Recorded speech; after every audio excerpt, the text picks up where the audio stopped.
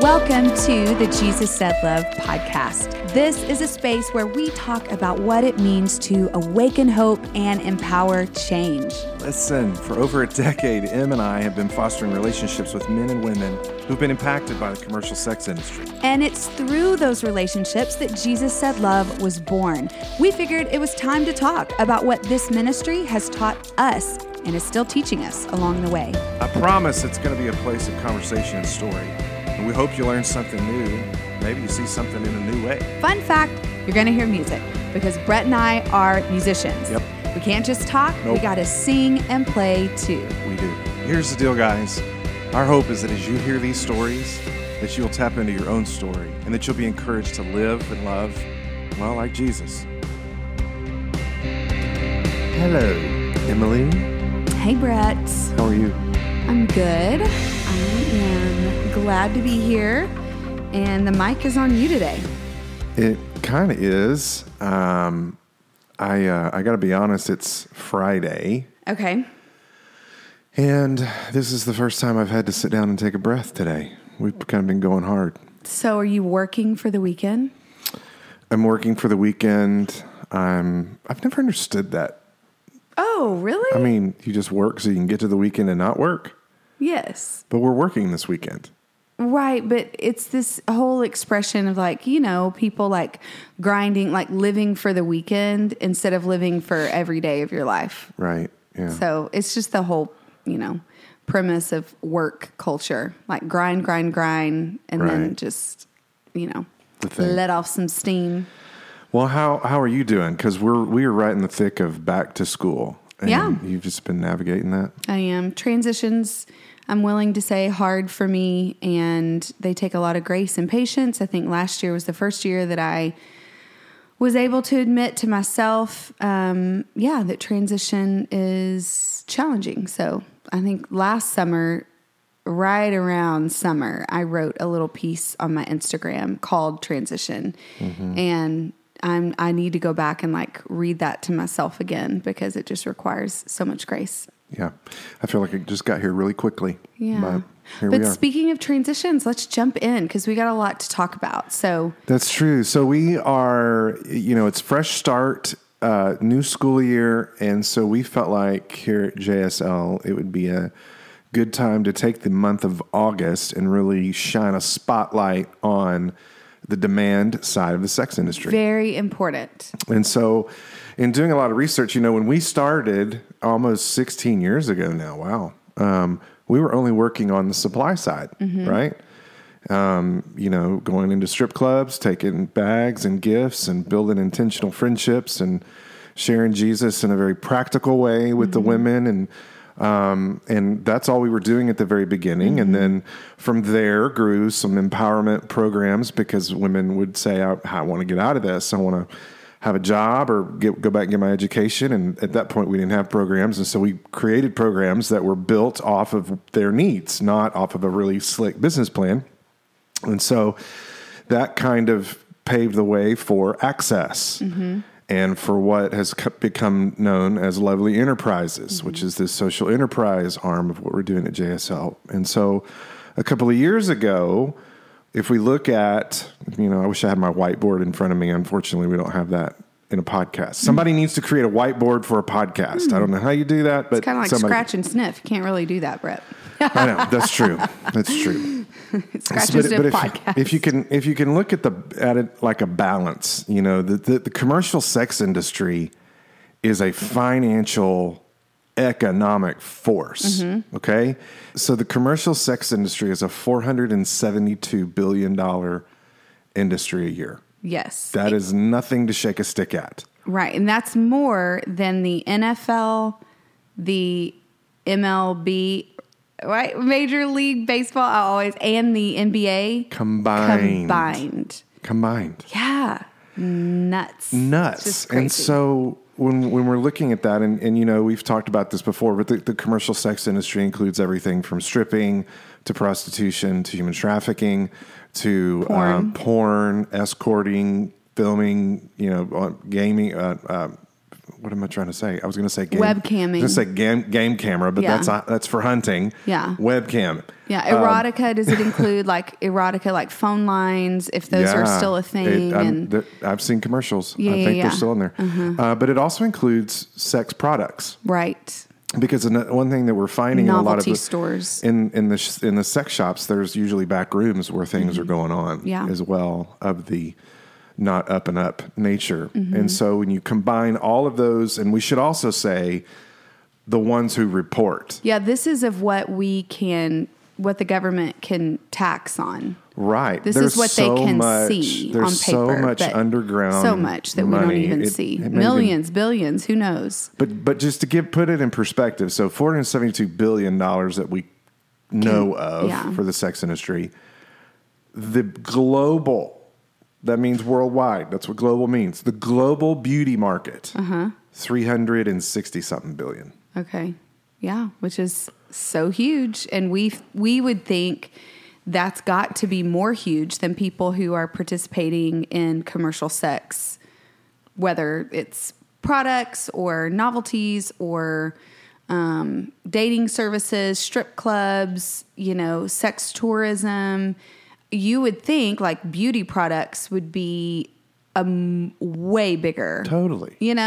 Especially in America, we're vain. So is that an American number or a global number? That's a global number. Okay. That's global. Yeah, for the sex industry. Yeah. I was just making sure it wasn't just America. No, I've got some numbers for America, and it's not awesome for us. Right. And so I think when we were looking at what we were doing here at JSL, we're realizing we're impacting those who have been impacted by the commercial sex industry. But at the time, we were only working with those on the supply side. Right. And in order for us to truly affect this industry, which we felt like was necessary, we had to explore the supply side. I'm sorry, the demand side. It's simple economics, supply and demand. Because if we really want to do away with the buying of sex, which I'm just going to say this, sex buying is harmful, straight up. If you're buying sex, you're bringing harm into the world, into someone, into yourself, into your relationships. And I can't say it enough. It is harmful. And so given that, we want to affect that industry. Yeah. And so in order to do that, we got to start working on the demand side. And so a couple of years ago, this is kind of how I got into it, because honestly, it was not on my radar. Well, you want me to share how you got into it? Yeah. Emily, why don't you do that? Why don't you share how I got into this? Right. Because this is what's happening in your life thus far. We are, you have joined this ride, and you have been in so many ways, derailed, but also really found life and life-giving in your lane and in your calling. And you've really come alive, especially with Stop Demand School, which is what we're going to talk about eventually. But okay, so how we started tackling demand. So we are a part of a coalition here in Central Texas, the Heart of Texas Human Trafficking Coalition, and this is a coalition of several different committees. There's prevention committee, there's education, mobilization, aftercare. There's all sorts of committees that meet. At the time, I was serving really regularly on the prevention committee, and a former Waco PD officer, Officer Anita, was at that committee meeting, and we began to talk about the issue of demand. And we began to say, if we really want to prevent, you're not going to eradicate human trafficking when you have a demand for it. Like zero, no, that's not going to happen. And so we just kept talking about the demand, that this is supply and demand. As long as there's a demand, there's going to be a supply, because vulnerable women and women in poverty are going to be prey to the demand and pimps know this and traffickers know this. And anyway, so Officer Anita said, well, I led the first John School in Texas when we ran it through the PD system here. And she said, I have a lot of experience that. I was an undercover prostitute for years. I was part of those arrests and those stings. And then we would teach the guys about what this industry is. And she said, I have a real passion for teaching the demand. And I want to reinstitute this John School. I don't know what we could call it, but I know the PD can't do it. There's a lot of regulations now in the state that prohibit us from running it through our PD. And so I don't know. I'm just trying to think of how could we resurrect this program and maybe improve on it, because it was like decades old by the time she was talking about it. Well, and to be fair, I had heard of the John School, but this is where it gets weird for me. I actually thought Johns came to Waco to learn how to be Johns. I think there were some people in Dallas who actually were volunteering for us at the time, and they were like, we heard Waco has a John School where they're like training people how to be Johns, because that is what it sounds like, but they didn't know. It was not that. It was if you get busted for being a John, then you have to go to a John School. Yeah. So at this coalition meeting, at the prevention committee meeting, I said, well, what if we brought it up under a nonprofit? And that's how the whole thing began, is I basically offered the JSL nonprofit to host what we then titled Stop Demand School. And I do think it's interesting that I was not at the meeting that you offered that up. No, you were not there. I actually began it as a conversation, not as a firm yes, but said, let's have a conversation, with Officer Anita, and let's talk to her about her experience. So I just set up a meeting between you guys, and off y'all went. That was almost 3 years ago. Yeah. No, that was actually 4, because it took a couple of years to really get the DA and get probation and judges kind of on board for how we were going to institute this program. So why don't you tell us now, what is Stop Demand School? Maybe start there, and then tell us why this is so important and why the demand and what you teach about. And right. Yeah. So Stop Demand School is it started out as a sex buyers intervention program. Yeah. So for men who get busted buying sex in McLennan County, if it's their first time offense, they can enter a thing called pretrial diversion. Mm-hmm. And that's where they have about a list of 8 or 9 steps. They have to accomplish these things. If they accomplish it, then their charges can be reduced or even dismissed. And so we worked really hard to get our school to be a part of one of those expectations. And so now men have the opportunity to come take our class. Mm-hmm. It's an 8-hour course on a Tuesday, and it's with me. Mm-hmm. And so I've gotten to know lots of Johns in McLennan County.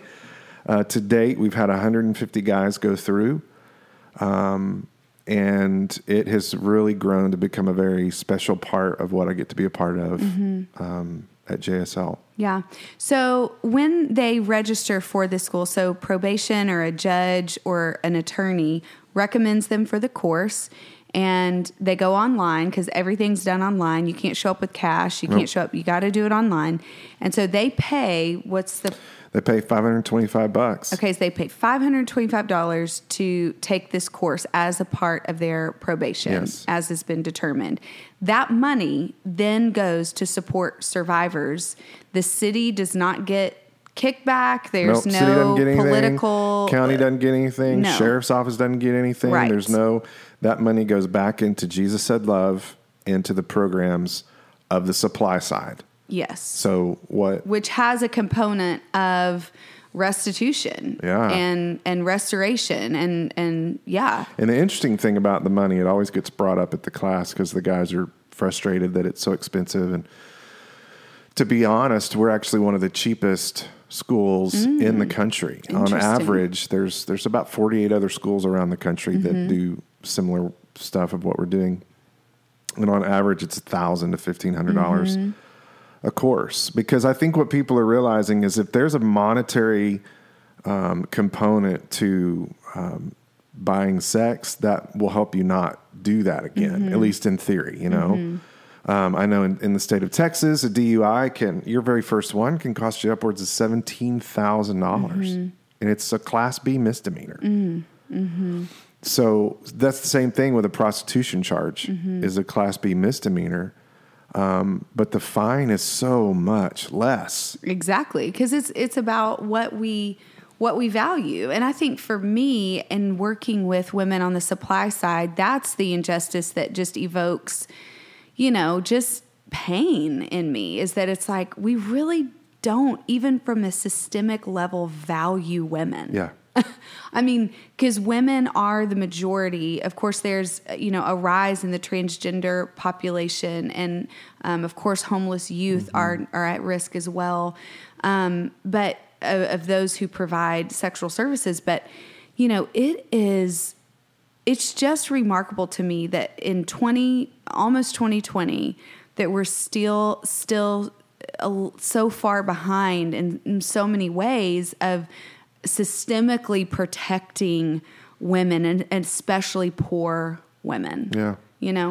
And it's, I don't even use the word prostitution anymore. It's sex buying. It's buying people. Sure. And when you start phrasing it that way, in my class, that's how I talk to them. It's, you tried to buy a person. Let's think about that for a minute, what that actually means. You tried to buy a person and you're griping that you had to pay $525 to come to a class. I mean, we're talking about buying people, but yet we're not penalizing it on that level. And I think it should, I got to go to the governor's office and say this a couple of months ago, but I think it should at least be equivalent to a DUI charge. It affects lives. It affects people. It affects family. The same thing happens with a DUI. So the penalty, I believe, should be the same. So if you're listening and you're of the lawmaking persuasion, can you please do something about that? I'll come tell a story or something. So tell us why it's harmful. I mean, I think that's the question we get all the time is, but if it's two consenting adults, and I know even Johns who take the class, it's like, why is buying sex not okay for communities? Why is it, even if you take out the any kind of spiritual reason to it, but just morally and ethically of the fabric of community, why is buying sex, a part of evil structure? Yeah.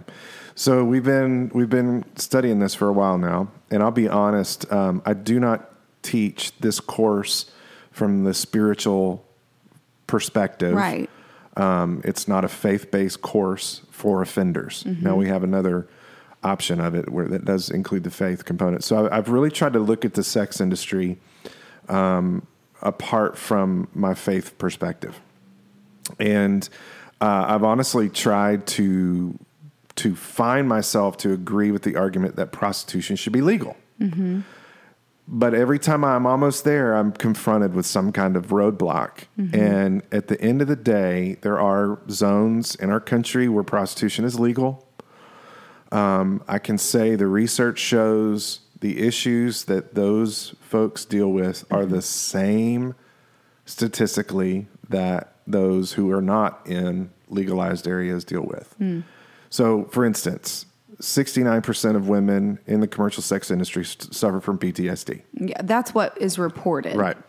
And that's the same percentage as men and women coming off the battlefield. So clearly it's a significant issue. And we would say, again, that's what's reported, and those who've been evaluated by a mental health expert and who have been diagnosed. The women that JSL sees, all of them are displaying PTSD 100%. Symptoms. And I have not met one who hasn't been dealing with some level of post-traumatic stress. And sometimes that can be managed just through therapy. Sometimes it becomes part of, depression, anxiety. It can be interplaying with bipolar and those types of things that are going on. But I don't know of one. That's a low number. What I'm saying is that's a low number. Yes, okay. it is. In our experience. Okay, so people who are consistently prostituting themselves or being pimped out or trafficked are all dealing with, we believe, some level. It is traumatic work. Absolutely traumatic. I mean, we've seen folks with trauma-induced schizophrenia. Mm-hmm. I mean, that's a thing. Mm-hmm. So, on the porn side, I mean, I'm reading interviews of actors that are currently in the industry. Yeah. That say on any given day, every actress on set would be willing to commit suicide. What? Yeah. I mean, I was blown away when I read that, because they give off this impression like, oh, it's great, and oh, I'm making all this money. But for instance, I won't name the actress, but she was one of the top grossing porn stars, 23 years old. Mm. She was in the industry for 3 years. Wow. She ended up hanging herself in a tree because her last porn shoot, something happened, and something that was violent and was not what she wanted, and she reached out for help, and she kind of got abused on Twitter, and that led to her suicide. Wow. And I don't see how that's beneficial. Porn and prostitution? So number one, it's trauma. There's trauma all over it and interlaced in different levels of it. We understand that, some women that we work with have endured deep and compounding trauma, and some that have been able to really not experience some of the deeper levels of trauma, which is a grace for them in many ways. But so you definitely have just trauma, whether you're in porn or whether you're in prostitution. But can we talk about the fact that one of the reasons why porn and prostitution and commercial sex exploitation is so exploitive, and it is corrupt, and it is an evil in so many ways, is that the violence that is required for women to endure. I mean, this industry, if you ask me, why shouldn't prostitution be legal? Because it doesn't promote gender equality. And I know there is a movement. I would consider myself a feminist. I think the feminists are out of line on this one. Be careful, we might lose followers. We might. Who knows? But what I'm saying is I would consider myself a feminist because what I understand of feminism is equality. Yes. Equality between genders. We're co-laboring side by side together. That is what the heart of feminism, right, is. And so if we're promoting equality, commercial sex automatically creates gender discrimination because there is a power differential at play where there is monetary, where sex is monetized, yes. Where there is a buyer, the buyer holds power. Yes. And so you don't get to choose anymore. Once that transaction is made, you are then bound to what that buyer, wants to do. And so the argument is like, well, no, because when you get your hair cut, there's different codes. And if prostitution was legalized and there were different codes of conduct and standards, and if we could license it, because this is the other argument, if we can license it, we'll reduce harm. If we say, this is what prostitution is, you can't do this type of sex, you can't do that type of sex, you can't beat them, you can't do it unless they agree to it and they're licensed for that type of, sex and porn or whatever. Okay, so we've regulated strip clubs. Has that stopped? Right. Has that stopped men from raping women in VIP rooms? Mm-hmm. Has that stopped managers from turning a blind eye when women are raped in the parking lot or beaten or something gets shoved, a beer bottle gets shoved up them? Mm-hmm. None of those regulations, because then you're talking about enforcement. How are you going to enforce? Are there cameras in the room? So now are you going to have a task force that's watching every sex encounter between a prostitute and a John? Are you going to watch it and see where their violation occurred? I mean, you see what I'm saying? Well, yeah. I mean, it doesn't even make sense. There's also the argument in legalizing it that it makes it cleaner. And so what I mean by that is you reduce sexually transmitted diseases because, wait for it, the licensed prostitute is required to go have her body screened monthly for STDs. She has to submit to drug tests, and she has to pay her fine to have her license. Who has to do this, Brett? The prostitute does. Who is usually the prostitute? The female. Or the marginalized person. Right? So the burden is on the female. Them. Right.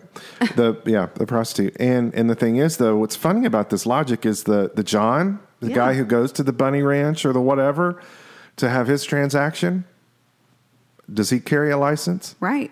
Has he been swabbed? I did find out in one of my classes they do a spot test. But here's the thing. Oh, yeah. The spot test does not cover all of the diseases that are out there. Yeah.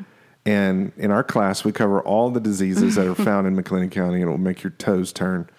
But so we have this false narrative that it makes the inventory cleaner. That it reduces harm. It reduces harm, and it's bullshit. Mm-hmm. That is bullshit, straight up. Mm-hmm. I mean, we're seeing that in the porn industry as well. Absolutely. I mean, you're seeing the rampant HIV things going on, and both sides of men and women in porn are checked, but some people don't do their thing, and now all of a sudden they've slept with 4, 5, 6 people who now have slept with 5, 6, 7 people, and now you have an industry that had to get shut down because you got disease running rampant.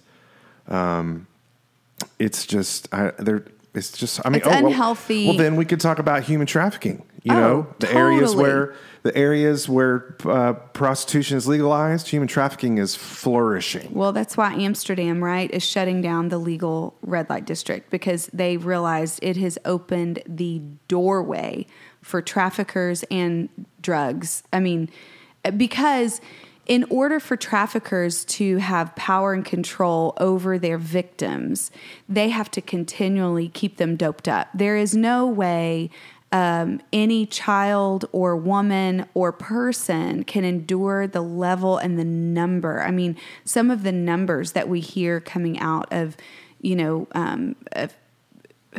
victims who have to service upwards of 20 men a day. Yeah. There's no way you can do that in your sober, right mind. There is no healthy way to endure that without ingesting some sort of drug. And so, the drug, the prostitution, trafficking, it's all hand in hand.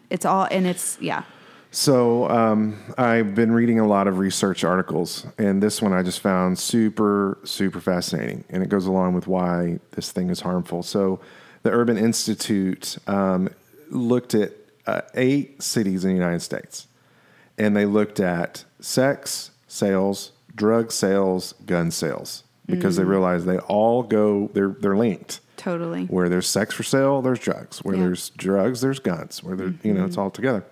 So check this out. The number 1 city is Atlanta. Way to go, Atlanta. $290 million in sex sales. Again, this is what's reported. Wow. Okay. Drugs, $117 million. Guns, $146 million. Wow. Atlanta likes their sex. Yeah, sex is number 1 there. Mm-hmm. Let's come a little closer to home. At the number 5 position, Dallas, Texas. Yeah. $99 million in sex sales. $191 million in drug sales. And $171 million in gun sales. Wow. I mean, that. Yeah.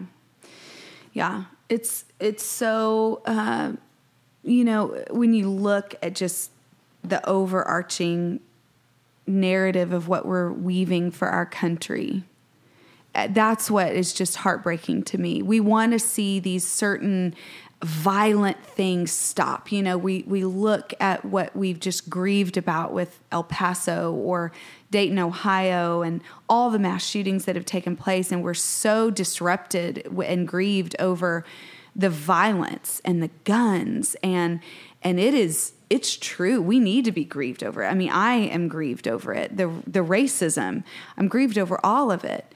It's violence. And when we look at where the roots of violence exist, look at how you're treating women and the poor. Yes. Look at how you're treating them in your communities and what kind of voice you're giving them. I mean, the oppressed, the marginalized, the sick. I mean, what are you doing there?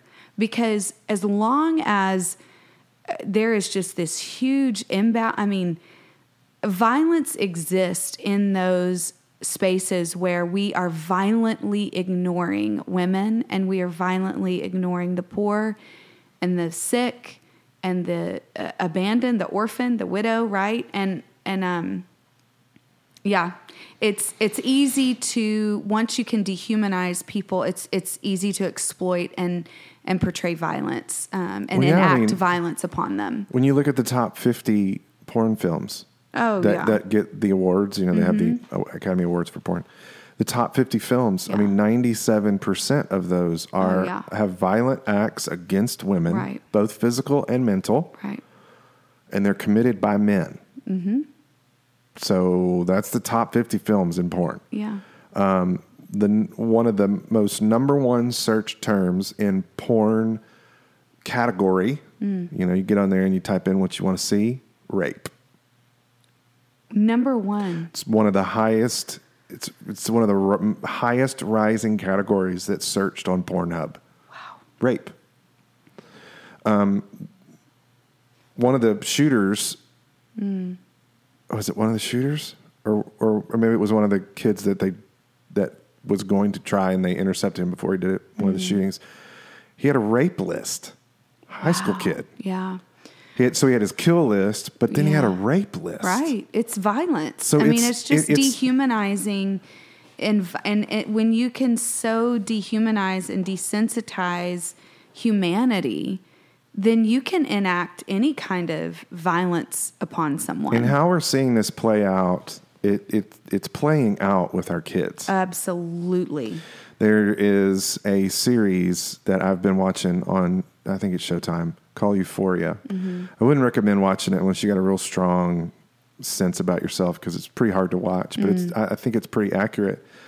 It covers high school kids and addiction and alcohol abuse and sex. And there's one scene in there that really just kind of blew my mind, but I think it's so true. So these two kids, they're about to have a sexual encounter. It's their first time. They begin to do the act, and then he grabs her by the neck to choke her. And she pushes him off, and she says a bunch of words. Why are you doing that? And he said, I thought that's what you wanted. And in the next scene, you see him watching porn, and that's what he sees in porn. Are the guys grabbing the women by the throat. And so in his mind, that informed his process. This is what my girlfriend wants, because that's what I see on. That's harmful. Like, right. Can we just get that? Yeah. Can we put those words out there to say you can't make stripper jokes anymore to me. You can't just say, oh, boys will be boys, or, oh, the locker room, it's just what happens in the locker room. One of my favorites that Lucy actually spoke to us about was this idea, this kind of guy who's being a little bit mean to her, in class. Lucy, our daughter. Yeah, Lucy's our daughter. And, there's this guy, and she said, and someone said, oh, he's probably being mean to you because he likes you. And she was just like, well, that's a problem, because men and boys shouldn't treat me badly if they like me. Right. And but I grew up with that. Sure. Oh, that's how boys flirt. They tease you. They tease you if they like you. And we say that's okay. Ooh. Oh, parents excuse their own kids. Parents excuse their own kids for bullying, for violence. I mean, and these are God-fearing, Christian parents who I watch every day excuse violence in their children. It's not okay. It's unhealthy. And it has repercussions. It has major repercussions on their brain development, on their emotional development, socially. I mean, no, we have got to put an end to this notion of, especially and particularly letting young boys harness violence in such a way that is dehumanizing to women. I'm convinced. I've said it before. I don't know if I can back it up scientifically. I'm just convinced of it because of my experience in working with it day in and day out. But I think the issue is porn. I think porn is the driving issue behind all of this. And let me connect some dots. Now, not for the 8-year-olds, for the little boys that I'm necessarily talking about, except that they're introduced to those images for sure. Yeah. But you're going to get into porn being the driving factor for commercial sex, not necessarily just all violence. Oh, no. Yeah. Because we're not even talking about video games and Call of Duty and all those sorts of things, the obsession. But particularly with commercial sex, what's driving this multi-billion-dollar industry is porn. Yeah. And I think that's important to think about. I'm even thinking about a story that years ago, I'm sitting in the parking lot at one of the clubs. We're on an outreach, and you guys are inside giving gift bags. And this one particular club, the manager, I just loved him to death. Just a great, fun conversation. Kind of could be an asshole at times, but as we built our friendship and he got more vulnerable, he had been in the industry since 1970. And so we were having a conversation one night in my truck, and he said, I remember when gentlemen's clubs, because that's what they were called. Mm-hmm. He said, I remember when gentlemen's clubs were actually gentlemen. Mm. And I was like, okay, where's this going? And he said, people would come to the gentlemen's club dressed up, and they would tip women really well, and they would treat them with respect, and they would be gentle with them, and they would say kind things to them. And the point of the stripper in the gentlemen's club was, these are all his words, were to create a fantasy for the man. So it's still a very man-centered business. Oh, it's patriarchy at its worst, yeah. But in his mind, now it's 2000 and something, he's still managing what's called a gentleman's club. He goes, there ain't no gentlemen in here. Mm-hmm. He goes, guys come in here, they try to touch the girls, they talk to the girls like they're animals, say things, so this, that, and the other. And I said, so what do you think about that? And he goes, I honestly blame it on porn. Mm. He goes, because that's what they're seeing. That's where they get their education on intimacy and sex is from porn. And then it just translates. And so I'm a firm believer that the porn problem is fueling the commercial sex industry. Allow me to demonstrate. I'm in one of my classes. There is, well, first of all, let me say, in Stop Demand School, we see every kind of buyer. Mm-hmm. People who are immigrants, people who, we have one guy who wasn't a citizen. Mm-hmm. We've had professional athletes. We've had collegiate athletes. We've had doctors, lawyers, pastors, missionaries, teachers, military people. Anybody, basically, is what I'm trying to say. But this one guy stood out to me in one of the classes. And so during the lunch break, I went up and said, hey, what's your story? So I'm not sure you're being fully upfront with us. And he goes, no, I kind of lied. I have them go around and introduce themselves and talk about whether they're there. He goes, no, I kind of lied. He goes, I'm actually a physician. Mm. He told people he just represented pharmaceuticals. Mm. And I said, okay, talk about that. And he goes, well, I'm actually a really successful physician. And he was a doctor at a hospital not in our city. And he was a triple board certified physician. Mm-hmm. He is the guy they would call in when all the other doctors couldn't figure out what to do. They're calling this guy. Mm-hmm. Super smart. And I said, okay, how do you get here to this class? I know how you're here, but how are you here? And he said, well, when I was in medical school, it's hard, it's stressful, I was lonely, I formed a porn addiction. Mm. And as it progressed, I'm now a doctor, I'm now married, my wife is a doctor. He goes, Brett, we have more money than you can imagine. He said, we are extremely successful financially. He goes, but I could not kick this addiction. Mm. And as we know from studying the research, as the porn use continues, the addiction gets greater and greater, and you start looking at crazier and crazier to satisfy your needs. And so finally, he moved from just watching it to watching it and trying to act out what he watched with his wife. And finally, it got to where it was too crazy for her. And she said, I don't want to have anything to do with this. This is weird. And so he decided, well, I'll just go buy someone. And he was able to have 4 transactions before he got busted. So just imagine this super wealthy guy, owns homes all over, ends up at the Delta Motel in Waco, Texas to meet who he wants to buy. Yeah. And for him, and thankfully, I mean, the guy was like, I've been in therapy and it's been so helpful. And, we talked through recovery and all of that. And it was moving in a good direction. But I look at this guy. This guy knows, he's educated. He knows. Yeah. The number one buyer of commercial sex is college-educated white men. He's that guy. Yeah. And yet, because of what he saw and got addicted to in pornography, it led him to that hotel room, to where he got busted. I think really, no matter what we're looking at in the world, no matter what evil we're fighting or we're up against, I think what we recognize now is we're not just here fighting, commercial sex exploitation or trying to stop the demand or end human trafficking.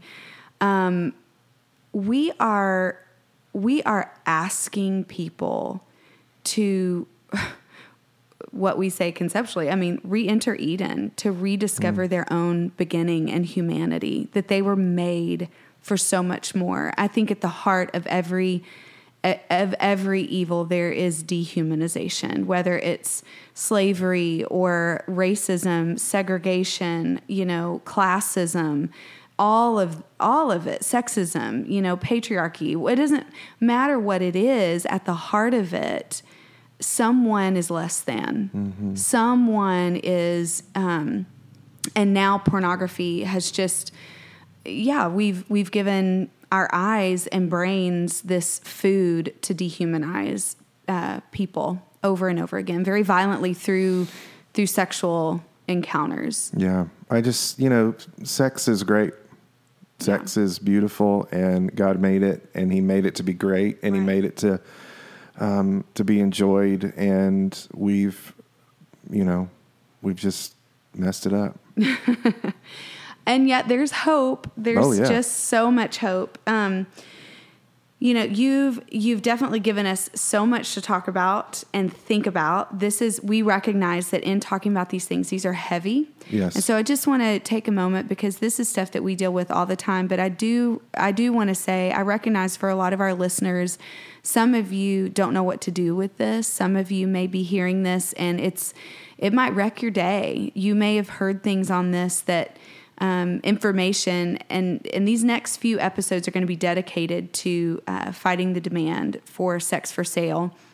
And so I just want to encourage you, if there's a moment in the podcast from this point forward as you listen that you need to stop and take a break, or it gets to be too much, that's okay. You don't totally have to listen to all of this. I actually can't, myself, I don't even sit through a whole day of Stop Demand School. Yeah, it's a lot. It's a lot. It's a lot of heavy information, and it is for those of us who've experienced any kind of trauma, especially sexual trauma. It can evoke a re-traumatization, a trigger point. And so just be responsible with that. Talk to a friend about it. Go take a walk. And don't lose heart and don't lose hope. The last thing we want is for listeners to feel like we're just... we're a hope. Well, the world's gone to hell in a handbasket. Right. And I don't believe that. I don't believe that. I believe, and I am so critical. I'm so critical of myself, of others in the world, and to a fault sometimes. But I'm not losing hope with this. Yeah. I believe we really can do better. And I believe we've seen that change in our own little small community of Waco. I see law enforcement. I see community agencies. I see survivors thriving now. And that is encouraging to me. I also want to add to that, I think those are good words, that this is not about hating on men. Absolutely. Because I know some of you may have heard Emily say feminist, and You might be thinking, oh, here they go, get all liberal. No, in these next several episodes, I'm inviting men into something better. Yeah, this isn't political. This is just facts. This is apolitical. This is just the deal. This is what we live in. And I want to use words because I think when we put words around some of these ideas, it removes its power, and we can see the ridiculousness of some of it. So I just need you to know I am a man, and I love being a man. I'm not hating on men, but I am going to call your ass out on some things that you need to be called out on, that I need to be called out on. How we talk about women, we need to be called out on that. That's not hating on men. That's just loving women. Yeah. And I'm a woman who's been hurt and traumatized violently by multiple men in my life. And I don't hate men. I have a space for so much love for my brothers, and I know good men. I know good, upstanding, righteous men that I adore, and I have so much hope for us side by side. I have so much hope for that. We can do this. We've just got to be open to it. And so the next couple of weeks, we're going to take on this. We've got some great guests in store. I'm not going to tell you who they are, but if you like to watch Cops, you're not going to want to miss one episode because we're bringing in the big guns for that one. I'm excited about that. If you have questions, email us. If you have thoughts, if we've said some things, again, like Emily said, we live in this world, and so sometimes we talk about it like you know what it is. So if we need to bring clarity on something, please email us, DM us, whatever you want to do, send some smoke, whatever. We want to help bring clarity because we want everyone to walk away with a grasp and an understanding. That's how we're going to do this together to make change, is if we're all on the same page. So thanks, let's Brett. go take these kids to school and get Let's back do to it. Nama. Back to school. Thanks, guys, for listening, and just remember to share the love. Hey, thanks for joining the Jesus Said Love podcast. We are so glad you have chosen to awaken hope and empower change with us. We want to remind you to subscribe to the podcast on iTunes and leave us a review. Yes. Because your voice matters. It's how we get this message into the world. And lastly, be sure to follow Jesus Said Love on Instagram and Facebook for up-to-date info. And visit the website at JesusSaidLove.com for how you can join the JSL fam. Until next time. Share the love.